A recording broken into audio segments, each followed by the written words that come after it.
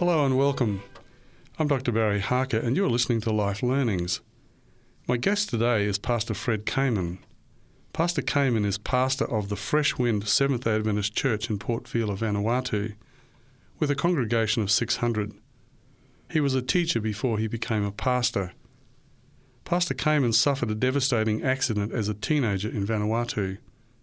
In the first part of our program, I will talk with Fred about his accident and his work as a teacher and minister. Welcome, Fred. Thank you. It's lovely to have you here today. It's a privilege to be here with you. And I look forward to hearing your story. Fred, tell me about the accident that you had. Back in 1983, I was doing grade 6 and after school, I decided to go swimming with two of my cousins and my younger brother. And yes, we were out there swimming. It was on a Friday afternoon. And it was getting late. It was around 6 or 6:30 in the evening when we realized that it was getting dark, we need to get ashore. And so we started to go ashore. I shouted to the others that we need to get ashore. And they were already making their way ashore. I was coming last. When all of a sudden I could feel this pump on my calf. And I was scared. I thought the first thought that came to my mind was that it was getting dark. A fish might have accidentally pumped into my leg. But I did not realize at that time that my calf was completely gone. That was the first attack. And this is on your right leg, isn't it? On my left. On your left leg, okay. Yeah. And I was scared, so I tried to hurry to the shore, but then it came a second time and it caught me right down on my heel, close to my heel there, my ankle joint. And we wrestled for a bit. And was that on the same leg? On the same leg. The same leg, yeah.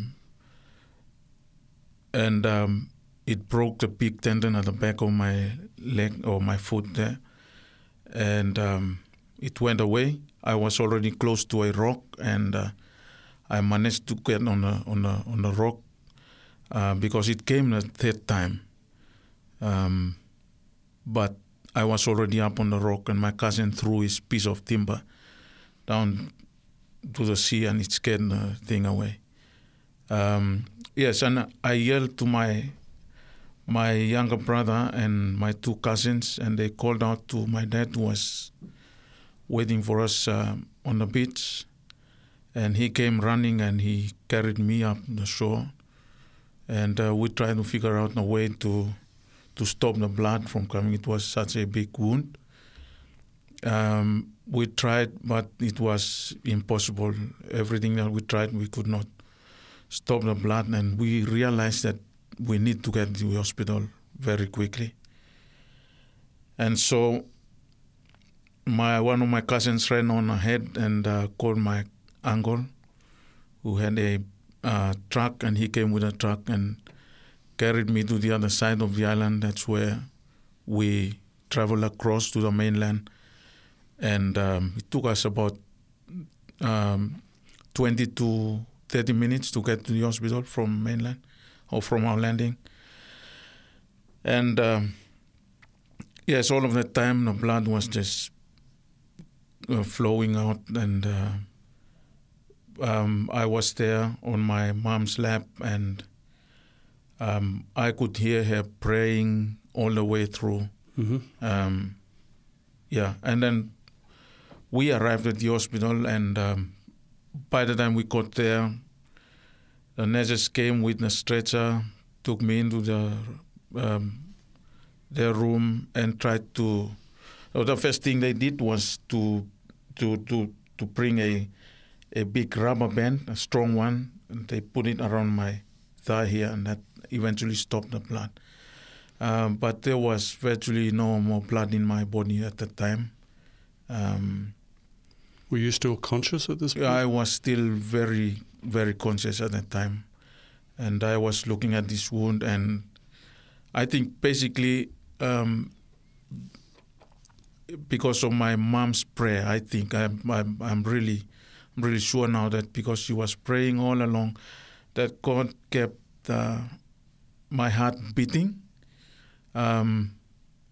Because later on, my doctor was telling me that when I arrived at the hospital, there was virtually no more blood in me. Yes, and then they called the doctor. When the doctor came into the room and tried to see what happened and tried to see what he could do about the wounds. His conclusion about my leg was that it would be better to have it amputated. And so, of course, he had to come out again from the theater and get that permission from my parents. And they did really not know what to say. They did not know what would happen. What they told the doctor was that whatever you think is best in the situation, do it.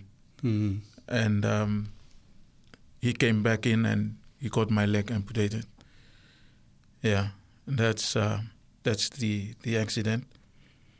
And that sort of changed the direction of my life. At that young age, I was 14 at that time, and that accident changed my direction. I was growing up. I was going through primary school. By the time I get to grade 6, I had problems with my studies. Not that my parents could not afford to pay my fees. No, they were faithful, but my interest got shifted from the classroom to fishing. The sea was very much a big part of my life, and I love the sea. I love catching fish, and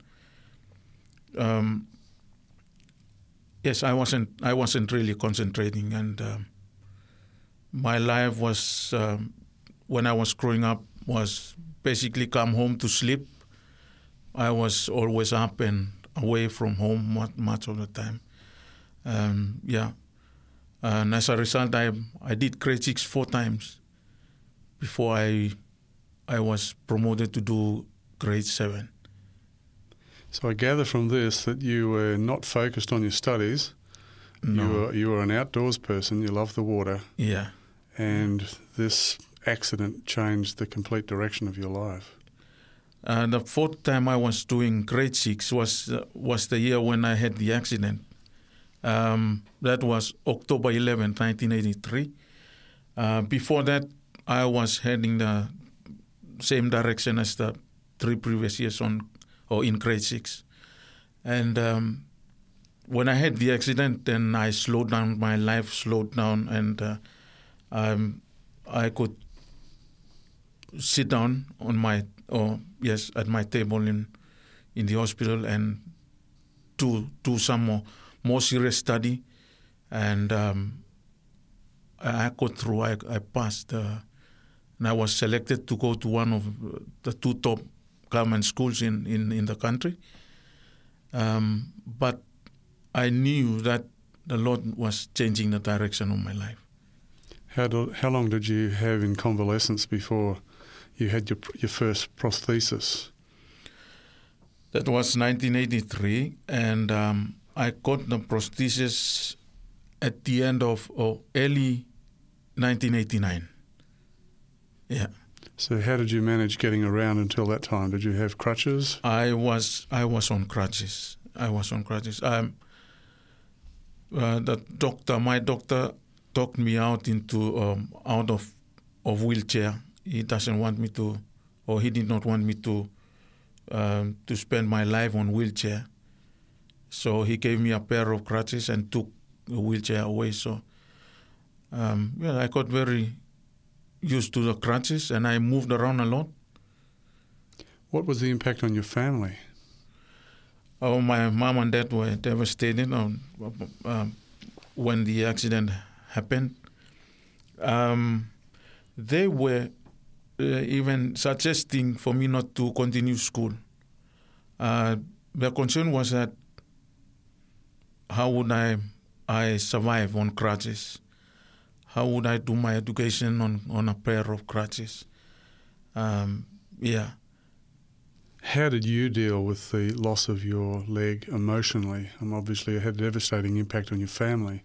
How did you deal with it as a teenager, growing up at that critical time in your life?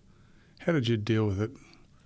I was so fortunate to have a doctor and later on the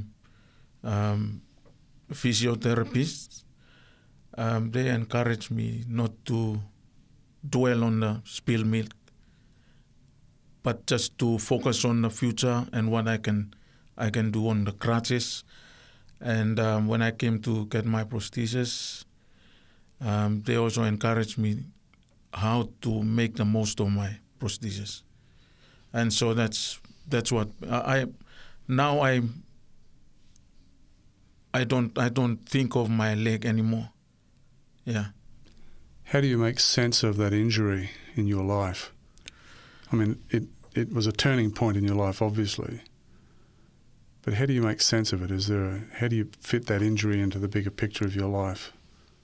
Well, now looking back, I could see clearly the hands of our God in that. It was a tragic accident, of course, but with the way I was living my life before the accident, I was heading nowhere really. But then I believe that God allowed this to happen to change my life. That is why I am where I am today. How do you think your life might have been different if this accident hadn't happened to you? I wouldn't be in the ministry to start with. I would not have been a teacher. I don't think I would have continued school and become successful. Already I was heading the wrong direction. As I've said, my life was attached to the sea water. Yeah. Fred, how did you come to be in Fiji? I went to a private school on my island, and that private school took in grade 6 repeaters back in 1983. As I've said, I was doing grade 6 for the 4th time. So that private school was set up to take in grade 6 leavers. And so I happened to go to that school, and what happened with students coming out of that school was that as soon as they come out, they were sent to Fiji to do years 7 to 12. So I went to that school, and as I've said, when I had the accident and I spent more time with my books in the hospital, I came out successful at the end of 1983. Before the accident, all my papers like passport and permit and air tickets were set for me to go to Fiji to do year 7. How did you come in contact with the Ferris family? I went there early 1984 to a school in Vanua Levu. That's the second biggest island in Fiji. While we were there, it closed down, and so we were moved across to Viti Levu, the biggest island, to a school, to one of our high schools there, Navesau Junior Secondary School then. And I was there from 1984, 85, and 86. I was doing grade 10. Yeah, I was doing grade 10 when the Ferrises came on a fly and build team, and they came up visiting our school. And at that time, the school chapel wasn't completed. It was it came up, but it wasn't completed. So they came and assessed the building and to see what could be done about the chapel. So the fly and build team were there to finish the buildings, or no? They just came in and they were having a look at it to see what could be done to complete it, and that's when they met me. What happened then? After they looked at the chapel and assessed it, they came to me and said, we will go back to Australia and see if we could arrange so that you can come down to have a prosthesis fitted on. And I was still a young boy that time. I was still growing. And they said it won't be that soon as we get back to Australia, but we would wait until such time when we know that probably you stop growing, and then we can arrange so that you come down. So we knew each other then until today. And you're visiting Mrs. Ferris now, aren't you? Yes, I am visiting. I had a problem with the foot on my prosthesis. It got broken 2 years ago. And again, I can see the hand of the Lord in this, because I lost contact with them for quite a bit of time, and I could not really locate where they are. But finally, from someone in the division, I get into contact with them. Tell me about your teacher education. How did you come to be a teacher? Yes, after they met me, that was 1987. In 1988, I moved on from Nawe South to Fulton College. And I was doing my grade 11. At the end of that year, 1988, they called and said, we have organized everything. You are coming down at the end of that year, 1988. So I came down. After having my prosthesis, I went back to Fulton, 1989, and then at the end of that year, I went home. I was really not sure whether I made it through year 12 or not, but while at home on holidays, I received a call from PAU that you are accepted, or you have been accepted to come and do... PAU being Pacific Adventist University? University, yeah.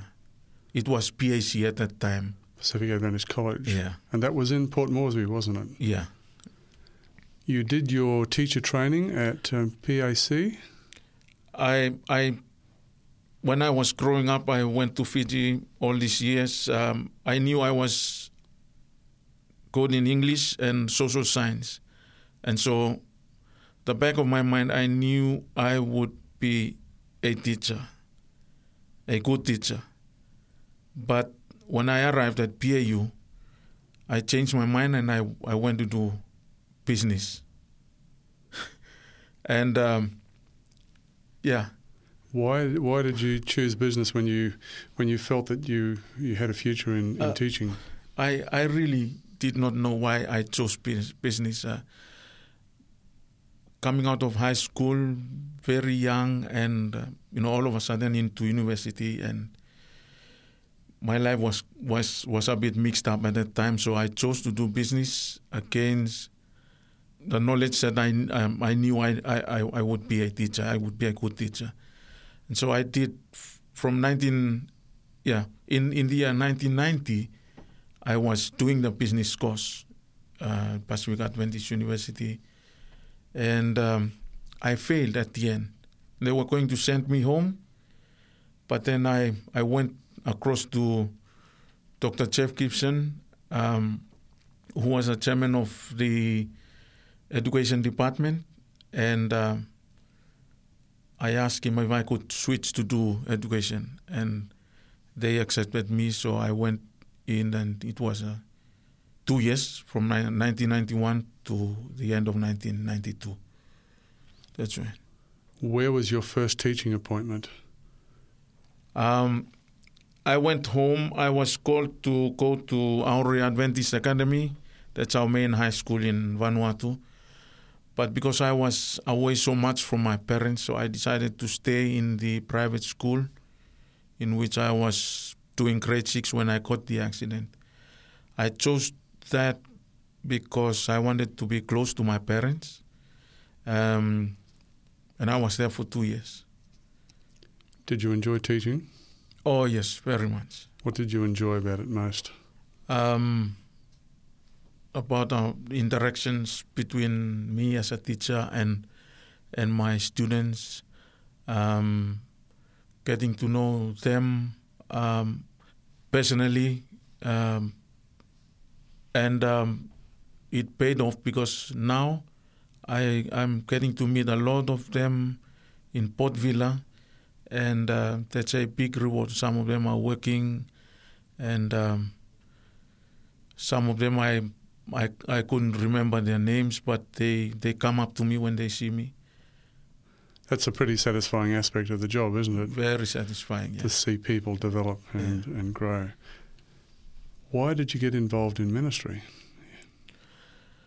If I can go back a bit, when I did 2 years in that private school, and then the next year, 1995, I was in another private school, but in Vila, in Port Vila, and I was there for 1 year, and then I got a call again from Auri. We need an English teacher and a social science teacher. Would you come? And I went to Auri.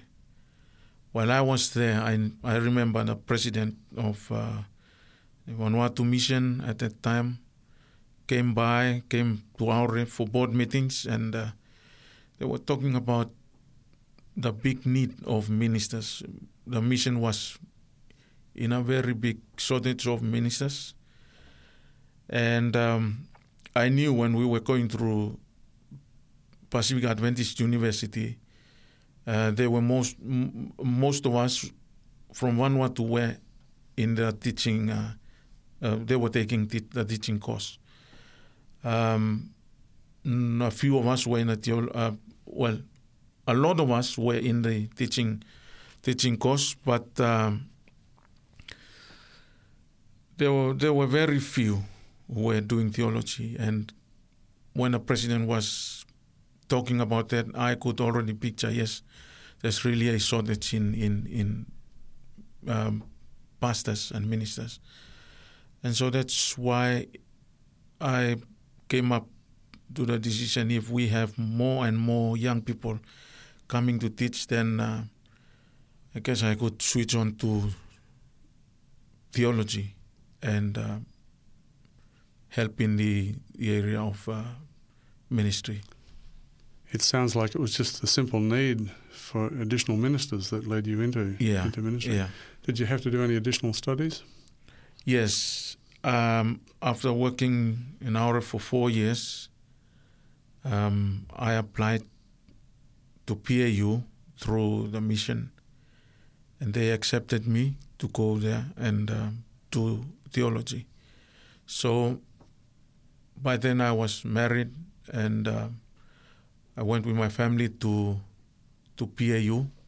That was the year 2000 to 2003, at the end of 2003. That's quite a long way away from repeating year 6 4 times, isn't it? Oh, yeah. So the impact of the injury in your life, while it was devastating, also led to you finally eventually becoming a minister. That's right, yeah. And that's why I say now looking back, I could see clearly that it was the Lord. The Lord's hand was over me all of this time. Yeah. Tell me about your life in ministry. What's a typical day for you, and what does a typical week look like? It depends a lot on where I am doing ministry. When I was in Aure, it was not so busy as now when I am in Villa or Santo, the two main centers. In Villa, it's very, very busy.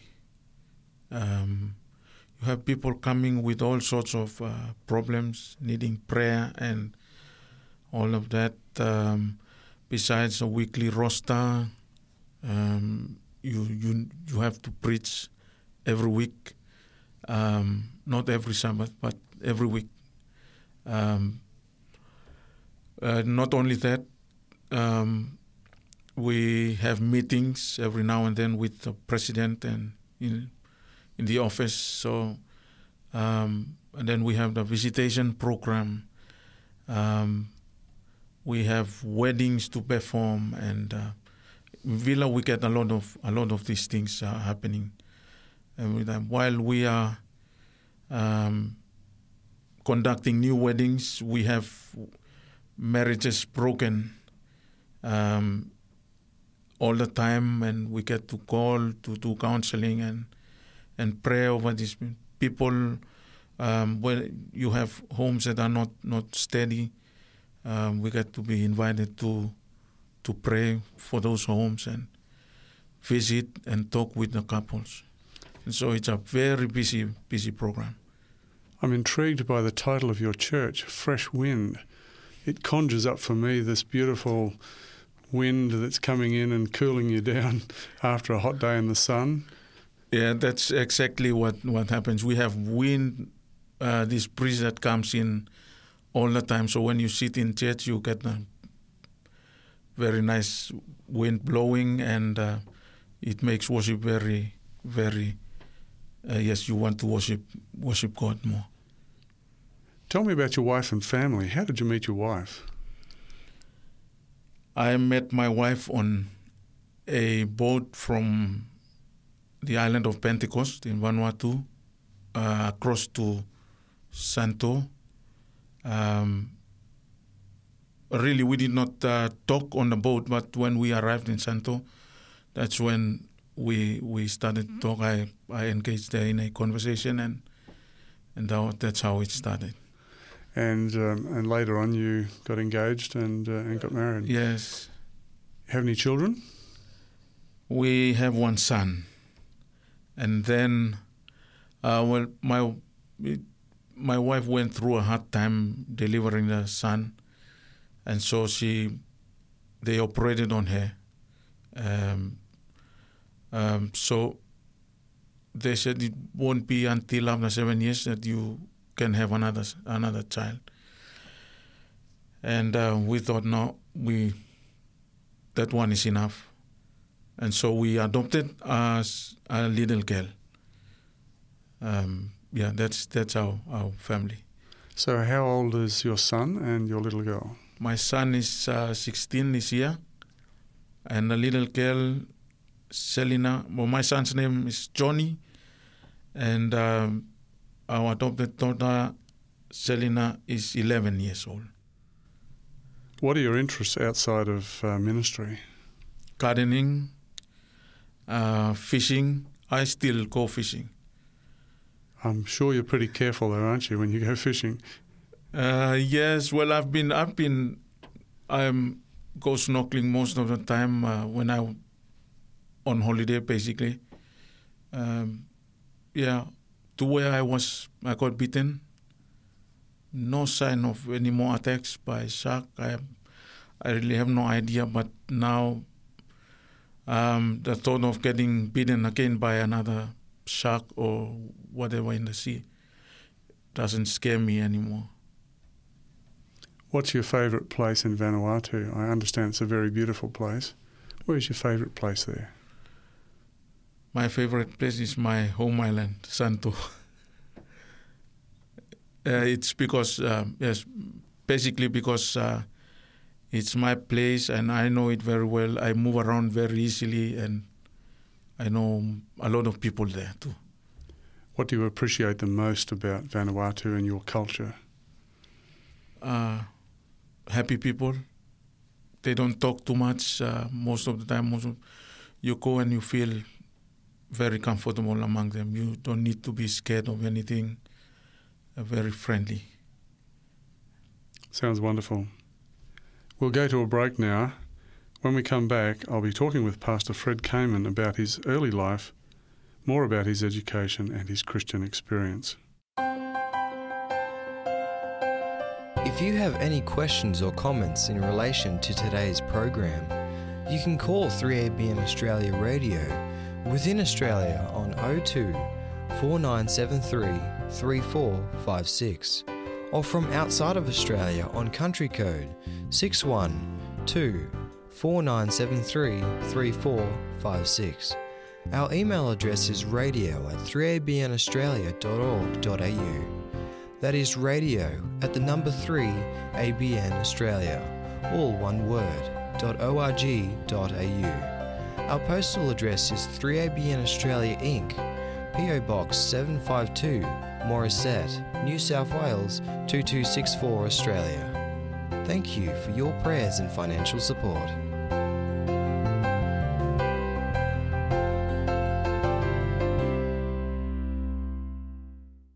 If you've just joined us, I'm Dr. Barry Harker and you're listening to Life Learnings. My guest is Pastor Fred Kamen. In this part of our conversation, I'll be talking with Fred about his early life, education and Christian experience. Fred, tell us where you were born and where you grew up. I was born on an offshore island, southeast coast of Santo. The island is called Mavia. Yes, that's where I was.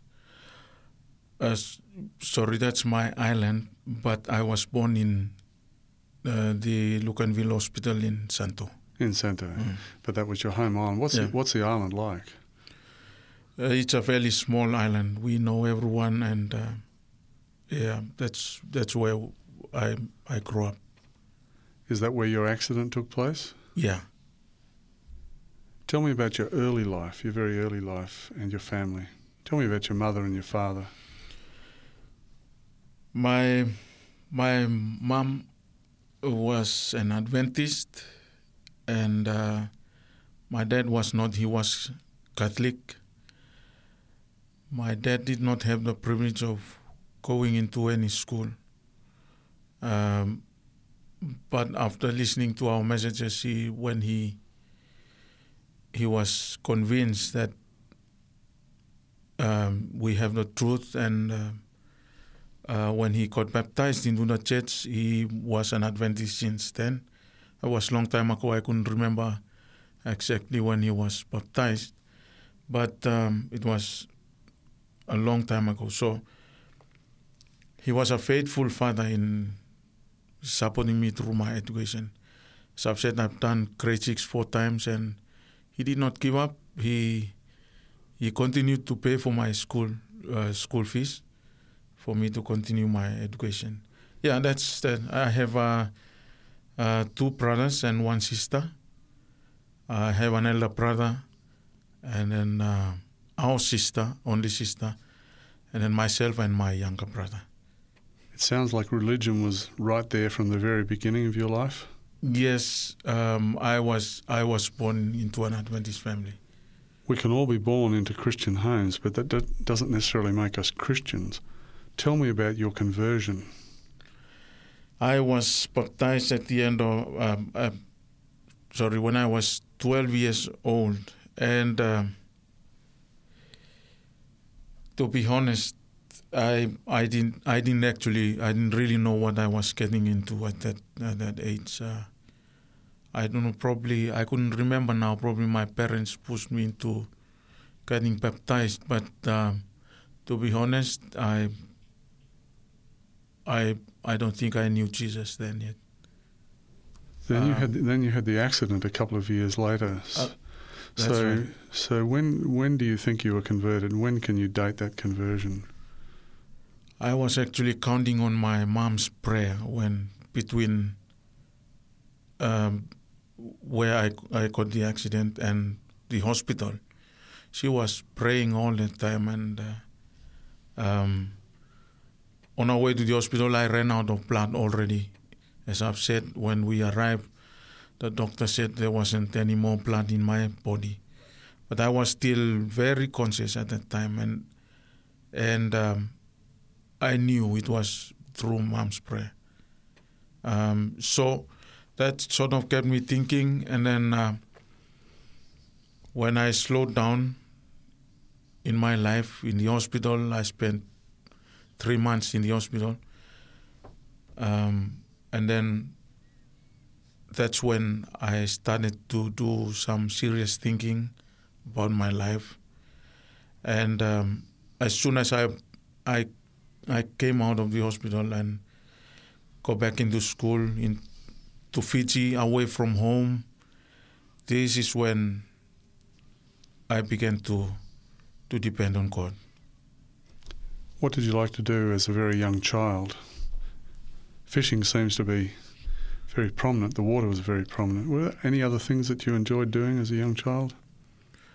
Playing football when I still have my leg. I played football, soccer, and my life seems to revolve around those two activities, football and fishing. What's your strongest memory of your childhood? Was it the accident? Yes, the accident. That's true. What impact did that accident have on your siblings, your brothers and your sister? Well, they were sad that I lose one of my legs because I was born a normal child and we grew up together. I had the accident. They were very sad, but not until later on when they see me able to go through school as a normal child, and when I was treated like one, then up to where I am today, like me, they no longer think of the loss of my leg. Who influenced you the most in your early life? My grandfather. Yeah, my grandfather. Tell me about him. He's a very devout Seventh-day Adventist. Well, he was converted from heathenism into Christianity. But when he knew about God, we could tell that the way he kept Sabbath, he hadn't been to a school, but he knew from his little knowledge of counting, he would keep money. When we ran out, we would always come to Granddad for money. He was a faithful church member. He kept Sabbath well, and yeah. Did he ever learn to read? No. How did he understand the Bible? How did he get to know the Bible? From messages that we preach in the church. We had morning and evening worships when we were growing up.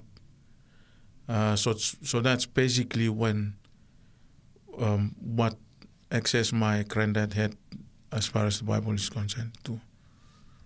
What aspect of your life today gives you the greatest satisfaction? I guess it's the determination that I have when I was coming up.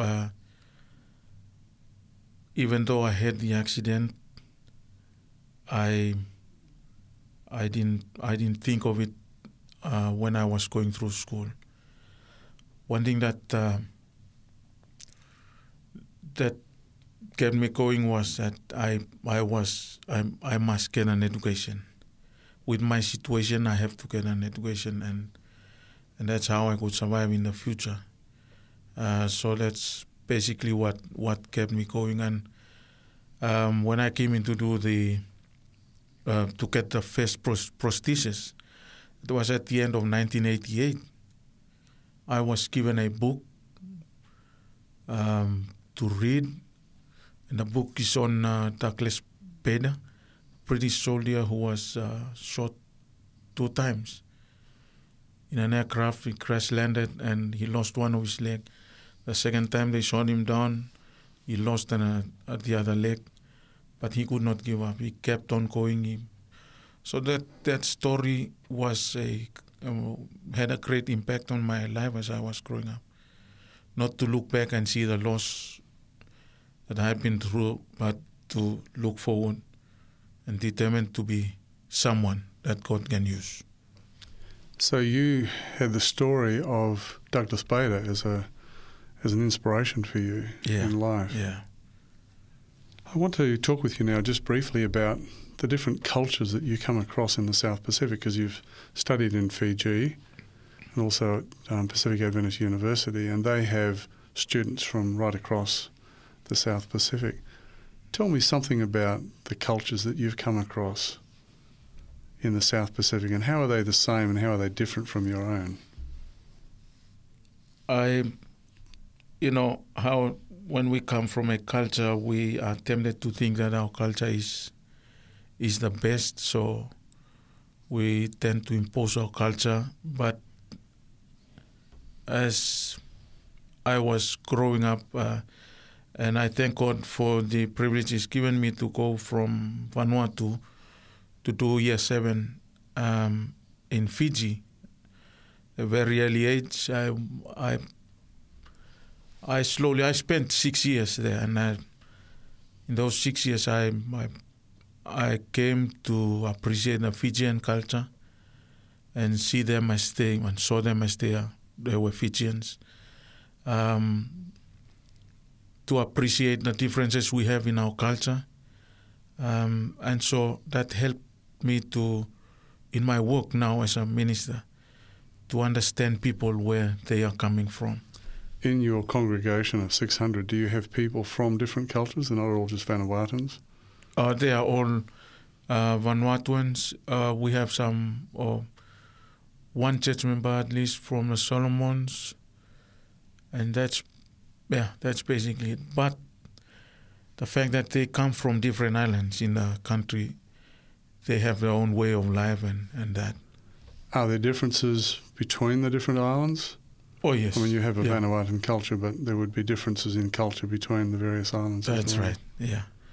Languages are different, and the way church members from other islands behave is a bit different, but this is all the differences that we have, and I'm growing to learn to appreciate these differences. Vanuatu was previously the New Hebrides, and you had both British and French influence. What are the influences on your culture from the French and the British? Oh, you have a lot of influence. We have we call francophone, yes, French speaking, and we have anglophone, English speaking, and we have Bislama. So we weren't thinking about this, but we are in the process of starting an English church in Port Vila and a French church. And the others are all Bislama church. That's where we speak Pidgin English. But yes, French and British have a very strong influence in our people, yeah. Tell us one of your stories from your life that most touches your heart and your life. One of the experiences you've had, not the accident necessarily, but a story, one of your experiences that really touches your heart. I think one of the other experiences that I have when I got married with my wife, and she was pregnant, and it came time for her to deliver. She delivered prematurely, and our son was premature. And I was called by the nurse to come in and see our son, so I have to come across from Maori. I was coming up and I was expecting to see a normal child. And then they took me into this room and they pointed to the incubator and say, this is your son. And he was very small. And I was a bit discouraged. I mean, not a bit, very discouraged. And I started to question the Lord, asking, why must this happen to me when I'm doing your work, I'm in your service? And I was discouraged. But then the nurses say, you don't be discouraged. He is okay. His size is a bit small. He's born premature, so he'll come out. And so I went back. I prayed about it, and yes, slowly, God was working, and He began to to put on his normal weight, and he became a normal child. And through that we were very downhearted, but then God brought it. He's a normal, healthy child now. What are you looking forward to in the future? I'm looking forward to a few more years in the ministry, and then I bought a piece of land where I can settle after retirement. I have a few years yet, but just looking forward to, and I'm looking forward to the time when my son can get into university and become more independent. Are you looking forward to Jesus' return? Oh, yes, family, as far as my family is concerned, that's what I'm looking forward to. But the biggest thing that I look forward to now is for Jesus to come back when I can have my leg back. That'll be wonderful, won't it? Yeah, very. What have you learned from your life, Fred, that you would like to share with our listeners? I'm sure there are many listeners out there who have experienced a devastating loss or an injury like you have. Yeah. Do you have anything special that you can say to them that will encourage them? Maybe someone who's not been able to deal with it as productively as you did. Yeah. Some people are very unfortunate in accidents in that they do not come out alive. For me, to be able to go through that experience with the shock and lose one of my legs, but the big thing is that I'm still alive today. And since the accident, I could see the way in which God was leading me. I would like to encourage people out there, if you happen to go to have an accident and you are still alive, the accident is not the end of life. It's not the end of everything. It depends what you make out of the accident, and I would like to encourage people to be positive, to think positively about life, and I would like to point to people who may be in my situation where you go through an accident and you may be discouraged right now. I want to point you to the God that we serve. He is real. I can assure you that God is very real, and God is always there by your side, even if you know it or not. God is always there, and I'm sure if God can lead in my life as I've seen, I'm sure God can lead too in your life. Do you have a favorite passage of scripture that you'd like to read? Yes, when I was in Fulton College, one of my favorite passages of scripture is in Proverbs chapter 16, verses 1, 2, and 3. I'll read that. I'm reading from the New International Version, and it says, "To man belongs the plans of the heart, but from the Lord comes the reply of the tongue. All a man's ways seem innocent to him, but motives are weighed by the Lord. Commit to the Lord whatever you do, and your plans will succeed." Why is this your favourite passage?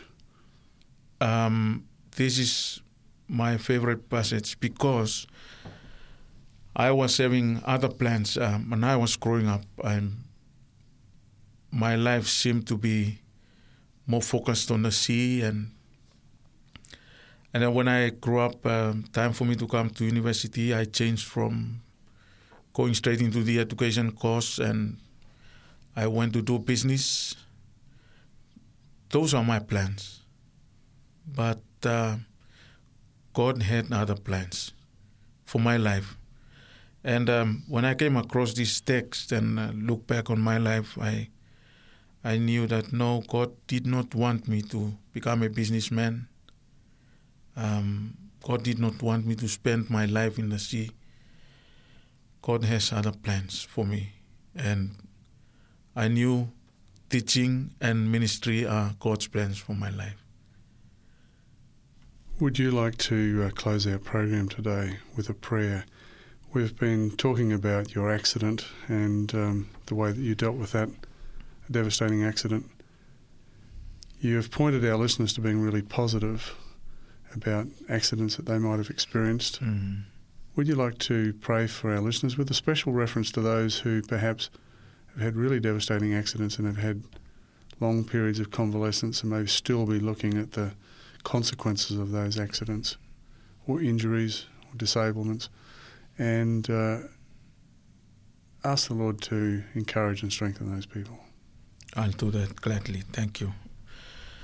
Let's pray. Our dear Heavenly Father,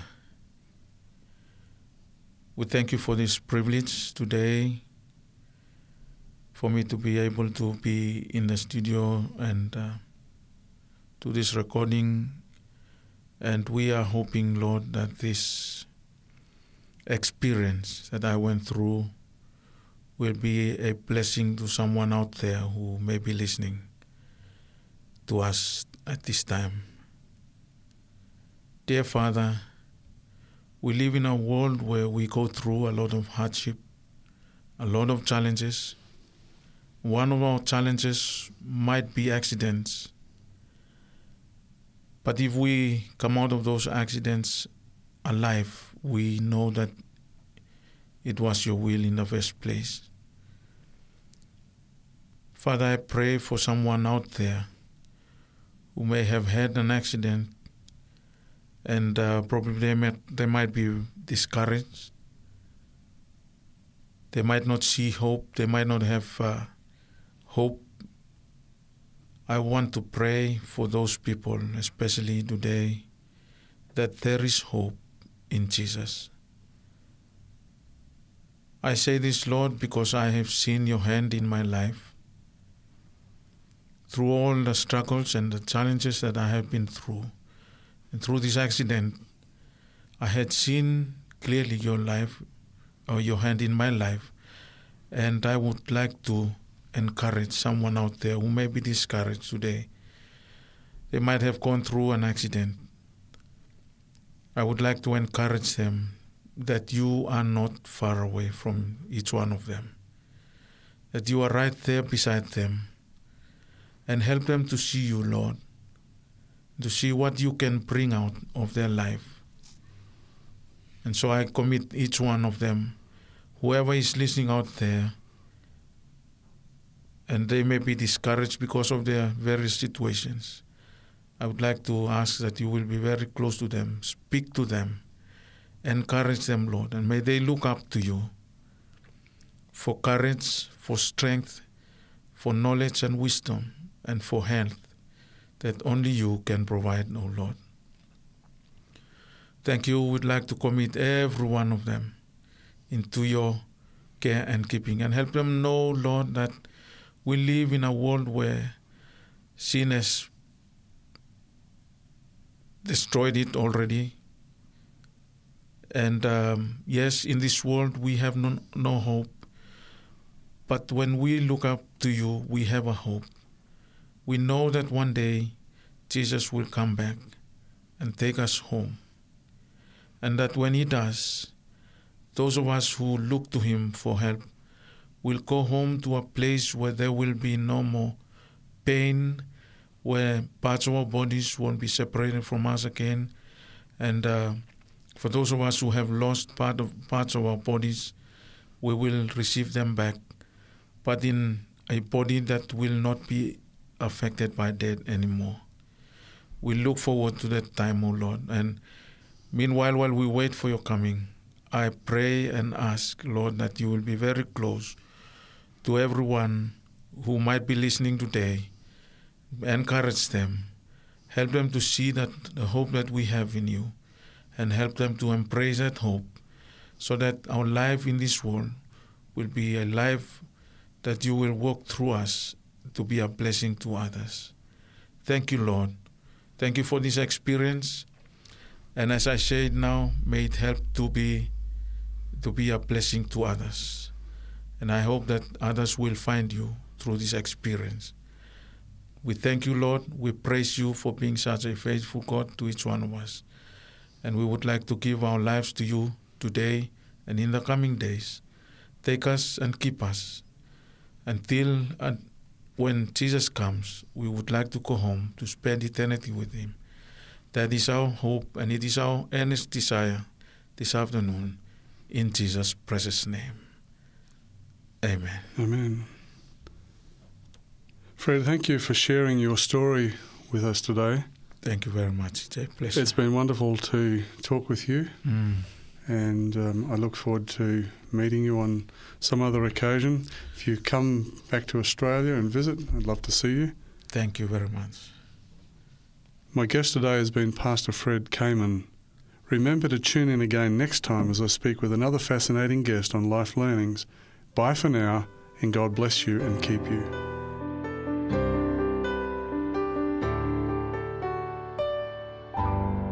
You've been listening to a production of 3ABN Australia Radio.